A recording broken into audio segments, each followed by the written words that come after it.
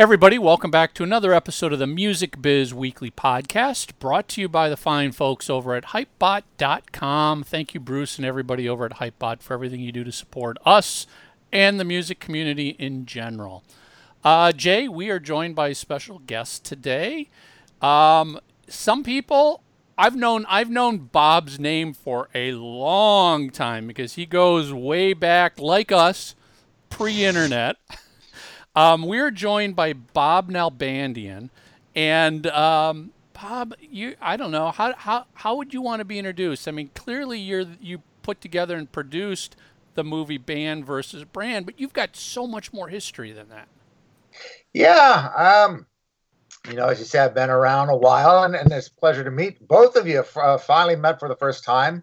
I've been doing it, it's like you said, since the early 80s, the old tape trading days. I started a fanzine, the Headbanger, and just like so many other people, we started out doing that, starting out the fanzines just as a fan, tape collector. I mean, Brian Slagle started out as a fanzine before he started Metal Blade. So, I ended up working at a few labels, Roadrunner and a couple other labels, and did the whole working for other magazines and all that stuff. And it just gradually got me into doing documentary films. I had the opportunity, thanks to Warren Croyle and Joe Floyd, gave me the opportunity to start with the Inside Metal stuff. And, we were doing a different stuff before then. My partner, Carl, and I were doing started doing these video casts and video interviews. So it just kind of transcended to, we wanted to do something like a real history of like the LA scene. And then they came along, Joe and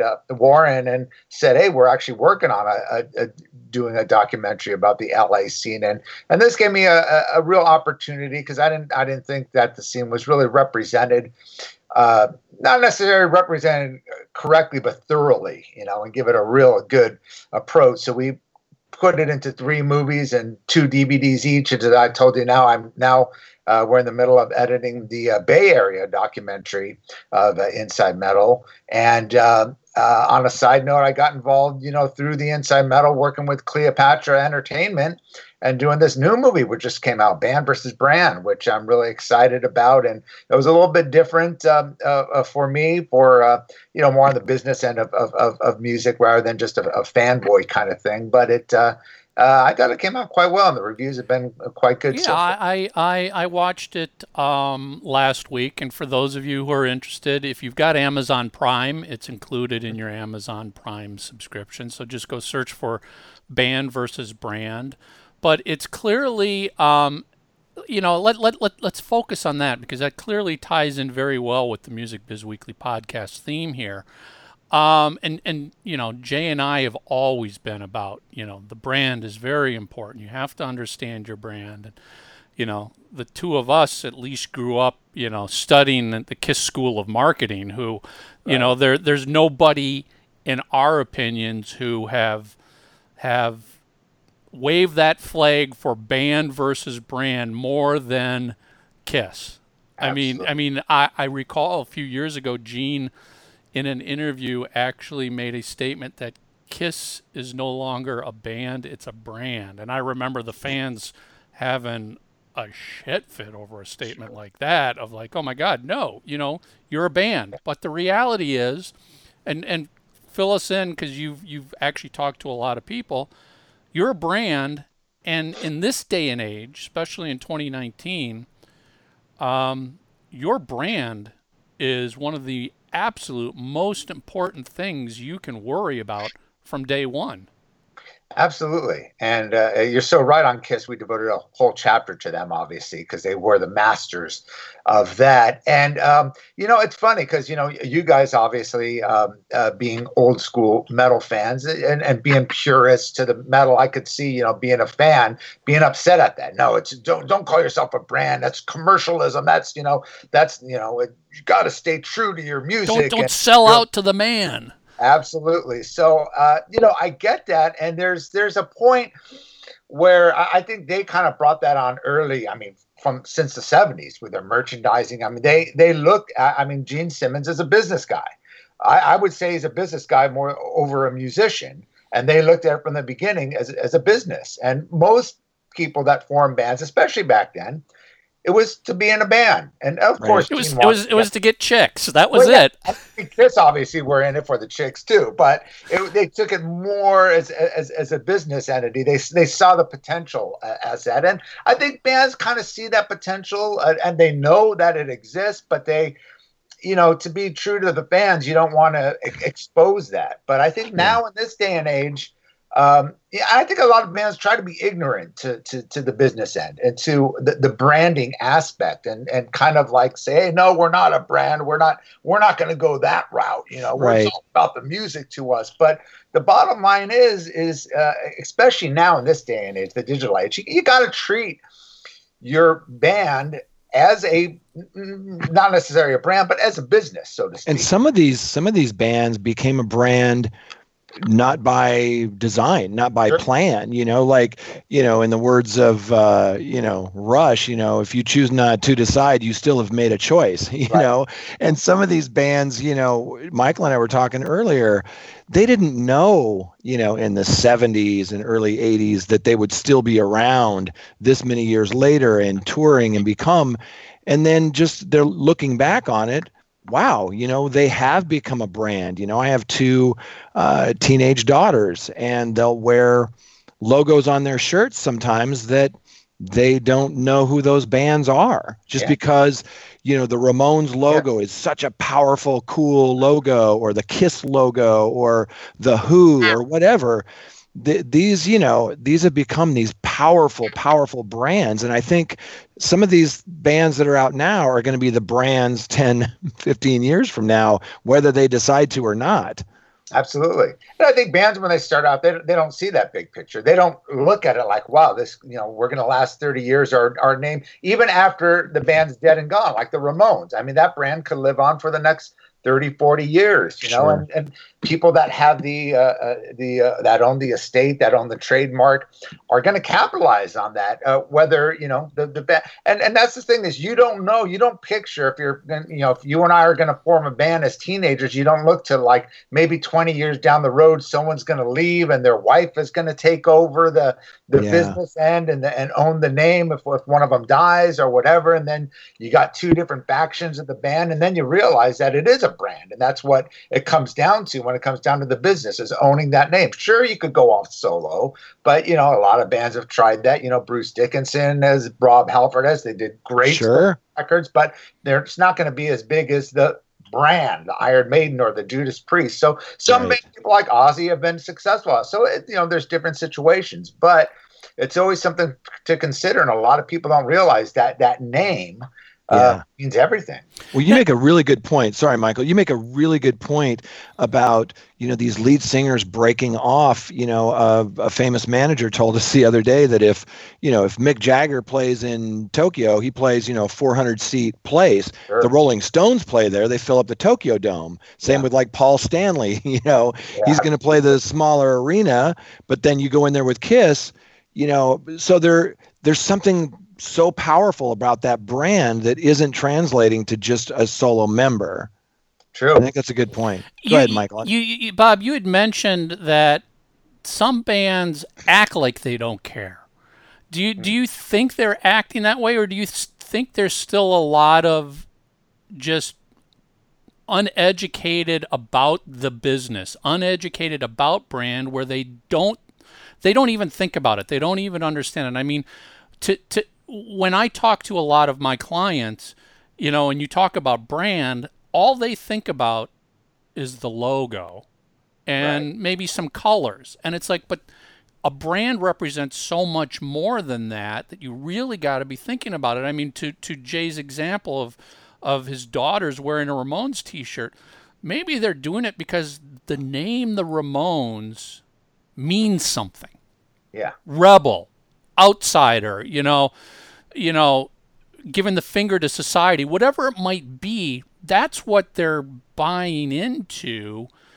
The logo just is the visual representation of it. And I tend to think there's still a lot of bands, younger bands, let's put it that way. I think if you've been doing this for 40 years, you've learned. If you're still doing it after 40 years, you've learned, let's put it that way.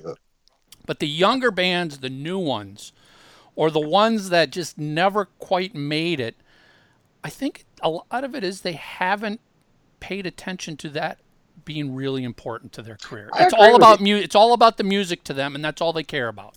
Yeah, well, I think to them it's all about the fame and the instant success more than really just the music. They just want to be popular, and it's made sense that, I mean, now there's all these labels doing 360 deals where the band gets nothing out of it except exposure and fame. And that's all bands, I think today, a lot of the younger generation really care about. Whichever way they do it, they don't want to know the business. They don't know the business. They just want that instant, internet fame kind of thing, the YouTube fame or whatever. And that's kind of, I think, with the younger bands. So I do agree with the younger bands. I think the older bands obviously are more educated. They've been through it. They've seen what happens. They've seen what happened to their favorite bands in the past, so they know better. But you're right about the logos. I mean, it is like, I think David Ellison said, it's, like a Coca-Cola or Mercedes-Benz. People look at a Mercedes-Benz and they see that as, an esteemed, logo as maybe the rich man's kind of thing, and they kind of identify it like that. So there's definitely an identity. It could be with the Ramones, that punk rock attitude, or that kind of bad boy image, with certain things that most kids today, they couldn't name 10 Ramones songs. They might wear the shirt, but they just see their favorite friends wearing that shirt or whatever. Same with, you see, these internet women wearing these Metallica or Slayer shirts, or these rappers wearing, shirts like they just see it and they think it looks cool, and they're like, well, we're going to stretch our boundaries or try to open up our fan base. And it's fashion. But are they really fans of it? I mean, back in the day when I'm sure with you guys, when you wore a Kiss shirt or a Judas Priest shirt or something, you represented. You knew you're a band. Got it at the show. I mean, we've talked about, especially on my Three Sides of the Coin podcast, man, back in the late 70s, you wear a Kiss t-shirt, you might get beaten up for wearing that. You definitely would. You would definitely have the Led Zeppelin fans coming up to you going, "Fucking Kiss sucks, man. Yeah. You don't know music." But that's what you wanted. It stood for something, no doubt about it. You wanted to show them, "Hey, man, I'm a Zeppelin fan." I mean, we would have those arguments all the time.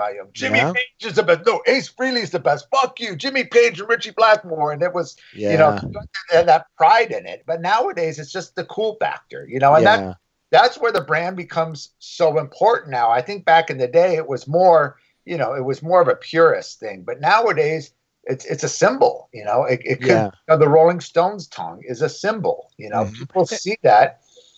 Kids today, oh wow, that's cool. I saw so and so wear that shirt. That looks like a cool shirt. And you talk to people. I'll go up to kids saying, oh, you like whatever, the Ramones or Metallica. Oh no, I just saw somebody wear it, in a magazine, and I saw Taylor Swift wear it, so I thought it was cool. So and that's what. But the bottom line is somebody's making money off that merchandise, and if you're the creator of that brand, or you were a part of that band, or the originator of the brand, you better get your business together if you want to make a percentage, because the money's going somewhere. Well, I was just going to say, so that's sort of what it's come down to, especially for the bands who've learned, because they've been doing it for 40 years. If you don't watch and take care of your own brand, somebody else is going to. Somebody else is going to squat on it. Somebody else might do something detrimental to it. Somebody else will clearly try and make money off of it, and you won't have any say in it if you don't control it. You have to protect your rights there. I think a lot of this comes down to economics, and you mentioned it a moment ago. It used to be a record deal was pretty cut and dry. Now with a lot of these 360 deals and other types of agreements, the economics have changed so much, because you don't make the money from streaming that you would from a download, which you would from physical. And Michael and I aren't those kind of people who will sit here and say streaming is bad. It's just a different configuration. But the economics are different from streaming and downloading and physical sales. And now some of these artists, in order to survive, it's a lot about touring, but that merch table becomes crucial. And as you build that merch table out, certain things are very, very important. We talk to artists all the time about when they're designing their logo or when they're putting CD covers together. Once that's out, you're going to live with that forever.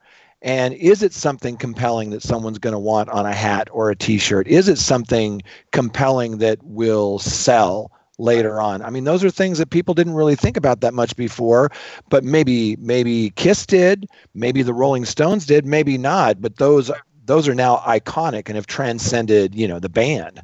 Yeah. It's fun. I mean, back in the day, nobody knew what the future would be. I grew up with the guys with Metallica playing the clubs. They had no idea.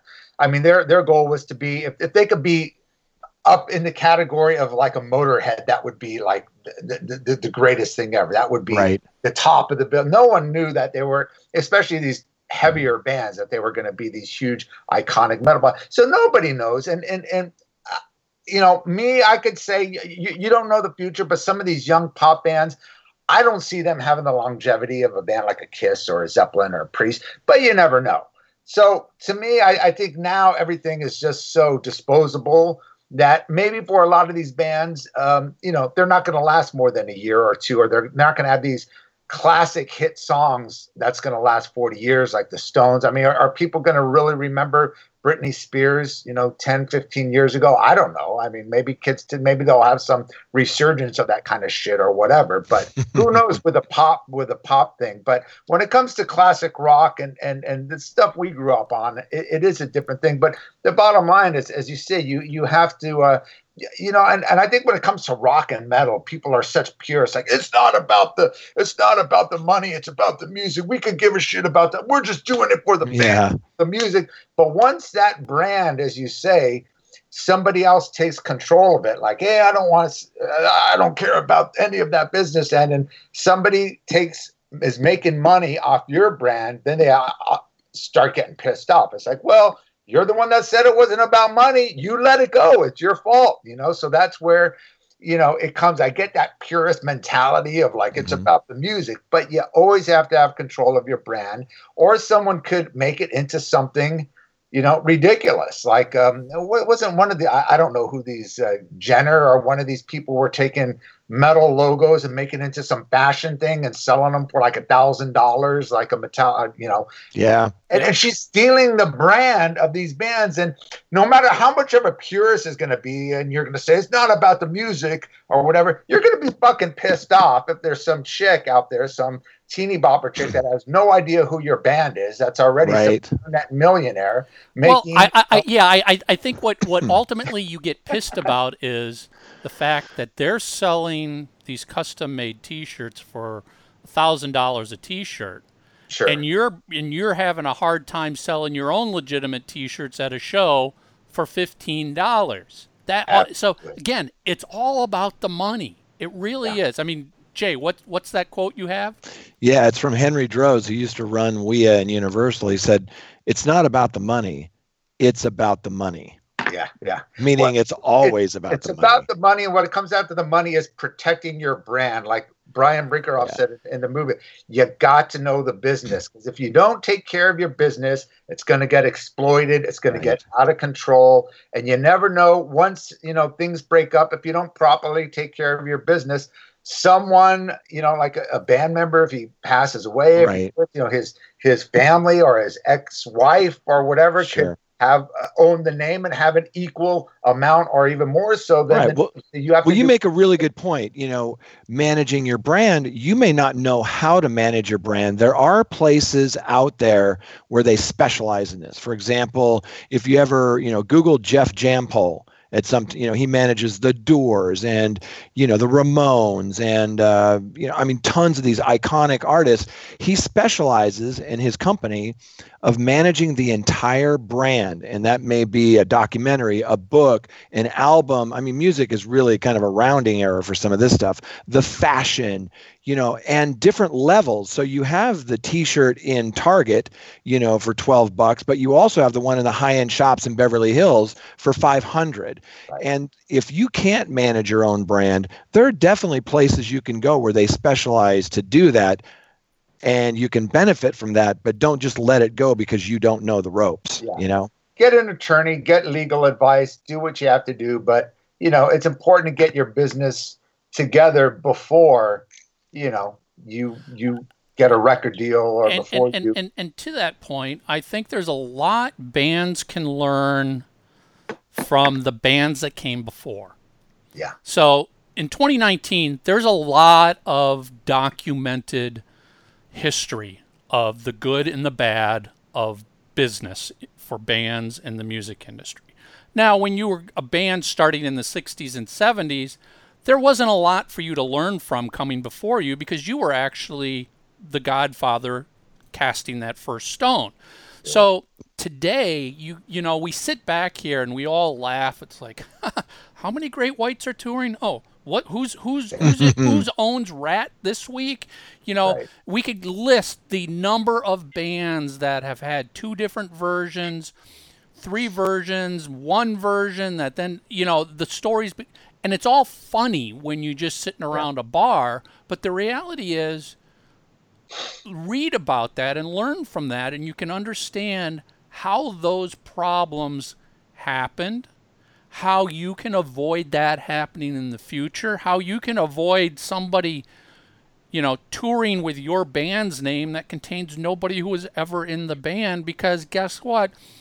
You gave your manager the rights to your name, and, you know, 20 years later, your manager sold those rights to somebody, and it sucks, but you can't do anything about it. Learn from those who have made the mistakes that are well documented in the countless autobiographies. That's a good point. And the VH1s behind the musics and everything else that's out there. It will give you clues of what not to do. Right. That's a great point, Michael. And as you said, a lot of bands in the 70s, managers did own the name. I think David Tedge brings up when Fleetwood Mac came out, and it was no one in the band, you know. And you're seeing that today with Foreigner.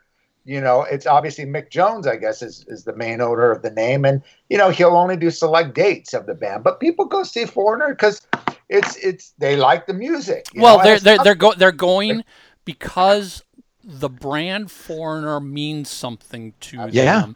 And I think they have to sound good, too. They have to sound like the original. Yes, they do, but Michael's making a really good point, because we work with sometimes these heritage artists where the lead singer may have changed or whatever, same with Foreigner, but they're going to relive their 70s or 80s, and it's that brand and that logo, and they don't care. And you can tell, because if they try to play something off the new album, that's when everybody goes and gets a hot dog or a beer. You know, they're there to kind of relive that and experience that as part of that brand. And that's what the fans want. And a lot of the casual fans, they don't know. They don't know who's original, who's not, you know, especially a lot of the younger fans. But, you know, to go back to your point, Michael, it is very important to learn from the bands from the past.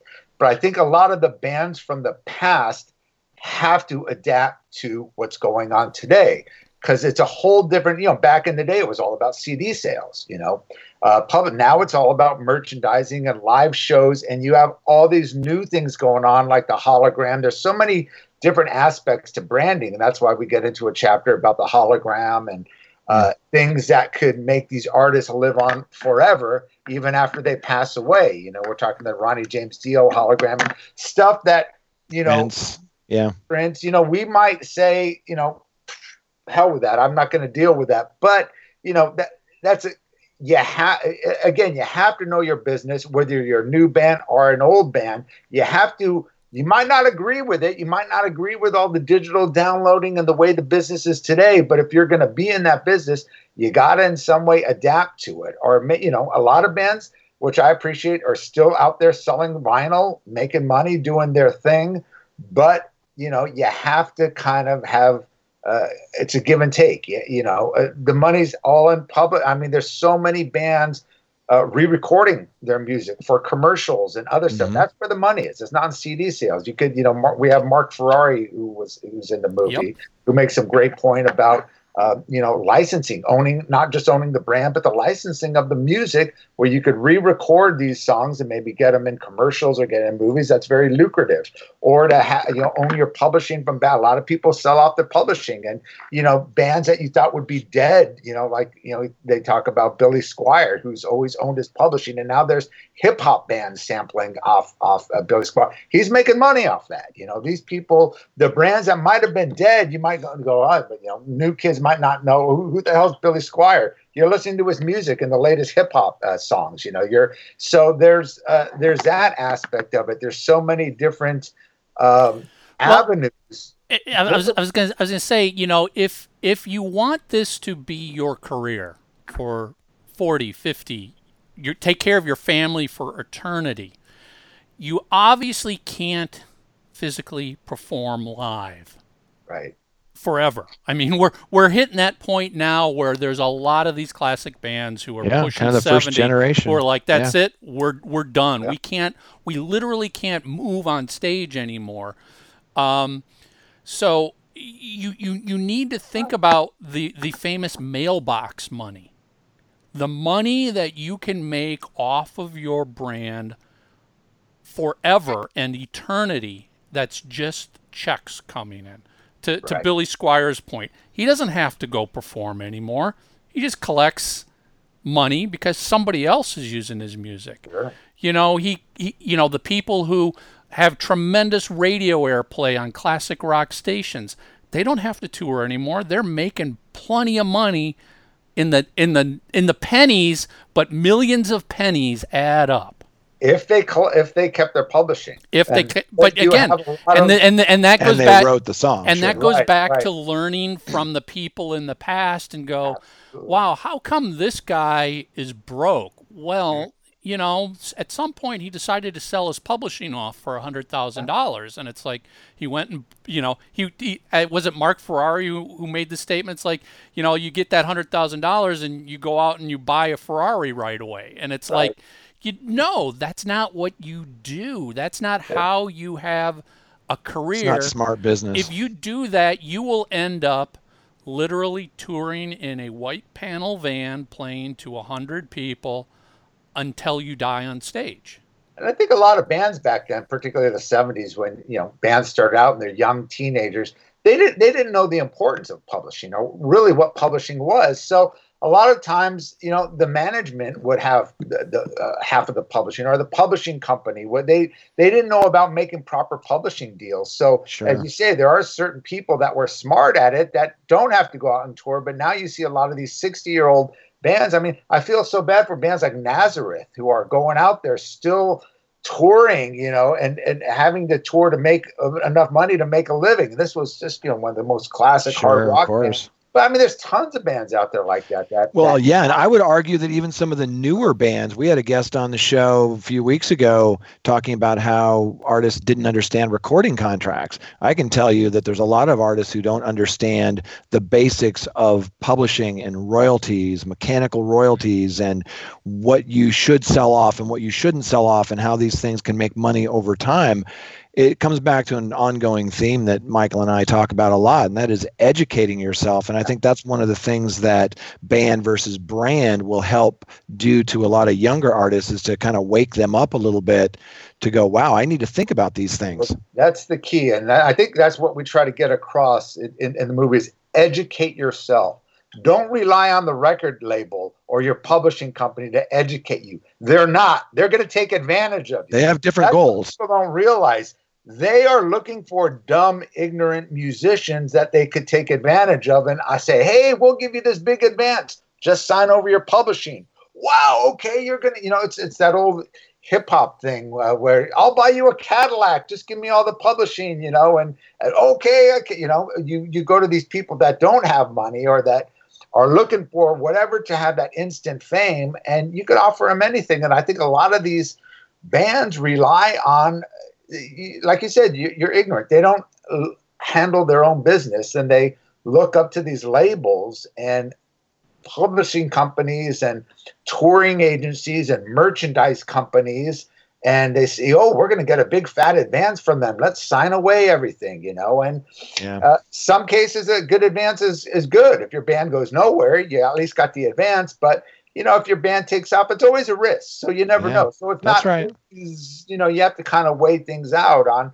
But if you're looking for the longevity and looking for that, I think it's different nowadays, because I think a lot of but before, back in the 70s, you had the longevity. You could sign, they would sign bands like AC/DC, Scorpions, whatever, Judas Priest. It took them 6 or 7 albums before they had gold and platinum records. Sure. Before that, I mean, now there's no sales, but my point is, even going back to the 90s, if you didn't sell 100,000 copies of your first album, you'd get dropped. There was no longevity. And I think now it's even worse, where there's no really, the bands are just manufactured, and it's just, they'll just go on to the next pop artist if it doesn't sell. There's no, what's the word I'm looking for? But, basically there's no longevity in artists anymore. I don't see too many bands that, you maybe have like, the bands from the 90s, the Foo Fighters or whatever, that are still carrying on. But a lot of the bands from the new millennium, the other thing is they don't last long. I mean, you got bands like System of a Down or whatever, they'll do 3 albums, then break up, and then just do like these reunion things every so often. Let me ask you guys this sort of parting question here. I'd love to get your opinions on this. One of the hot topic bands that's out there right now in the last year, Greta Van Fleet. Everybody's got an opinion, I think, clearly an opinion one way or another about them. But do you think that there is an issue with your own brand as a band like Greta Van Fleet when the brand basically is some other band? Yeah. That they're clearly, and we don't have to get into it, but right or wrong, they're clearly identified as Led Zeppelin. Absolutely. It's Led Zeppelin of 2019. So is that a brand problem when it's not an original brand? Basically, you're taking a brand from 40, 50 years ago and making it who you are, yet a brand so strongly identified that you're not going to be able to eclipse it. It's a good point, Michael, and that's something that I think you're going to see a lot more of, especially if they do have some continued success, Greta Van Fleet. You're going to be seeing a lot more bands just duplicating that. One of the people we had in the movie is a friend of mine who's a PR guy, Fred Godlesh, and he does a lot of PR with movies or films. And he said, you see a lot of that with movies. And you say, why do you think these movies do the same sequels? Oh, they'll just rip off. They'll do like redo a movie from the 70s, like The Longest Yard. Lower risk. It works. No risk. There's little risk. They've already got, and the sequels, they've already built that name and that recognition for the movie and their stars and whatever. So it's little risk. So there's no original ideas anymore in Hollywood when it comes to movies. You see any movie on, it's the same stupid story that you've seen. There's really, whether it's a horror movie or a crime movie or whatever, it's like, dude, I've seen this. They're just completely ripping off, this, or the stupid romantic comedies, the same thing. They're going to use that thing. And that's more and more coming in with music. I mean, that's been happening with music, but more and more so nowadays, because you can't really copyright or trademark an idea. You could copyright a movie, but who's to say if you take, the ideas from a movie? You can't copyright the Led Zeppelin sound. No, you can't copyright the sound. You could copyright the riffs, or if there's a riff, the lyrics, the logo, all that stuff. Yeah, sure. So certain things you could, but if you could capitalize on that sound, that look, that image, why do you think tribute bands are so big? And that's another. We included that in the Band vs. Brand. We had Kyle from the band 4NR, a Foreigner tribute band, and he's talking. He goes, to be a new band these days, and Frank Domino made some important quotes about that. A lot of these tribute bands are making a lot more money than the new bands out there. And even the old bands out there. He made a comment that Carmine, the original, drummer who played, and wrote some of the biggest Rod Stewart songs, did a Rod Stewart tribute band with the original Rod Stewart members, not including Rod Stewart. And he says there were tribute Rod Stewart bands doing better than them, So it's, and here's the original guys from that band. So, that's another big thing, and so that side of the business, you could say it's not right. It's ripping people off, but It's all about the money, man. And if these bands, I'm sure the whole Greta Van Fleet thing was very well calculated. See, I have a little bit different take on Greta Van Fleet. I think that, the first time I heard them, just like a lot of guys, I was like, wow, this is really fun. This is really paying homage to, one of my favorite bands. And, as I've listened to it and seen them play live, and I think that there's, it's like kudos to them. If you can stand on the shoulders of giants in this business and rise above the clutter and get noticed, I mean, these guys play their asses off. He can sing his ass off. Now, the proof is going to be, can they evolve and change and how become do they move to the next album? Because if the next one is exactly kind of the same formula, that's like, I'm done with that. But if they can evolve, all of my favorite artists have evolved over time. Right. Each album is different than the next, and they've grown. If Greta Van Fleet can do that, look, I like the record. I think they're a fun band, and whether they admit it or not, of course they're representing, that sound of Led Zeppelin, and they're kind of putting their own spin on it. Let's see how they evolve, but my hat's off to them for, like we always say, it's not fraud, it's marketing. If you can rise above the clutter, no matter how you do it, kudos to them. Well, you make a good point as how they're going to evolve. And the thing, like you say, is to make it these days, you have to make your mark first. Yeah. Hard to do. Once you make your mark, then you could have the potential to evolve from there. But you have to kind of get above the crop. And that's so hard to do. Yeah. They've managed to do it, copying the Zeppelin sound or whatever they did to get to where they are. And the important thing is, I'm sure they're going to have tons of outside songwriters start working with them on this. I don't know if they've even started on this new album or not, but, that's the thing nowadays. It's all songwriter. Before you might have, a Desmond Child co-write a song with a Bon Jovi or a Kiss. Now you have 9 different songwriters and producers covering some pop song that sounds like every other fucking pop song you hear on the radio. And, right. And I think that's what they're going to end up doing, is getting these different collaborators that maybe wrote with different bands apart from Zeppelin, to try to get a different sound out of it. I don't know. Who knows? But the important thing is we have to see where it evolves. Now, a lot of bands, they don't want to lose especially the trap they fall in, as a band like Greta Van Fleet, is people know them as the Zeppelin band of that sound. And they may not want to detract from that because they could feel, well, we're going to lose our fan base if we don't keep this sound that we have, so there's that aspect too. So it is a risk. To do something different is a risk. And that's where I don't think bands are doing risks. There's a whole section in the movie, as you know, when we talk about now when bands get a new singer, they want the new singer to sound just like the original singer, hence Journey with Arnell. Sure. Sounds like Steve Foreigner. Pitt. Kelly Hansen with Foreigner, sounds like Lou Gramm. Because that's what the bands want. Back in, when Van Halen got Sammy Hagar, totally different singer. Ronnie James Dio and Sabbath, completely different singer than Ozzy. And changed not just vocally, changed the whole songwriting and the whole style of the band, So, John Bush joining Anthrax. I mean, up through the 90s, bands would take that risk in getting a different singer. Nowadays, it's not like that. So it's a different thing. So when it comes to Greta Van Fleet, it might be too much of a risk for them.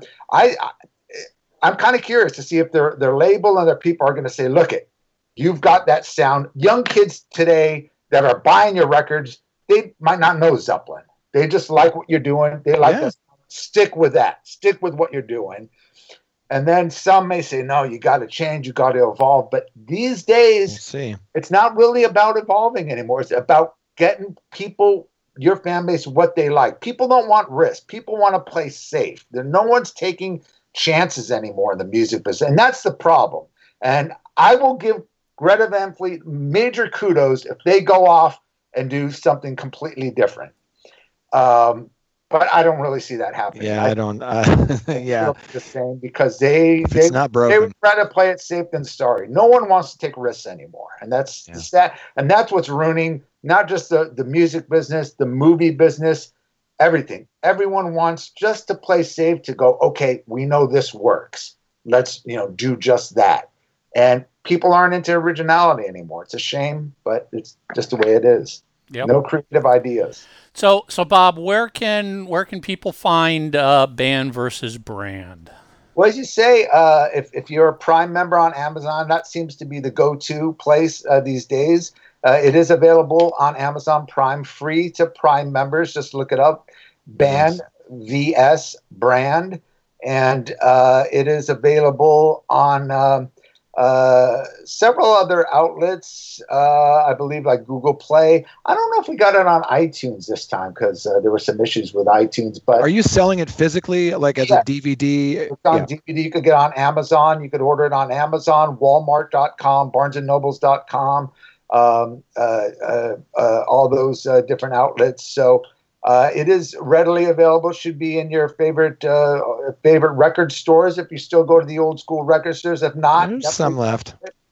And it's available on Cleopatra Entertainment, distributed through MVD. And please pick it up, write a review on it. And I think the thing that we really want to get across, which I think being interviewed with you and seeing the reviews, which I'm happy about, is it is kind of an educational movie. It lets, especially for the new artists out there, to evolve and to know the business end and to prosper and not give into the corporate society of whatever. Be your own.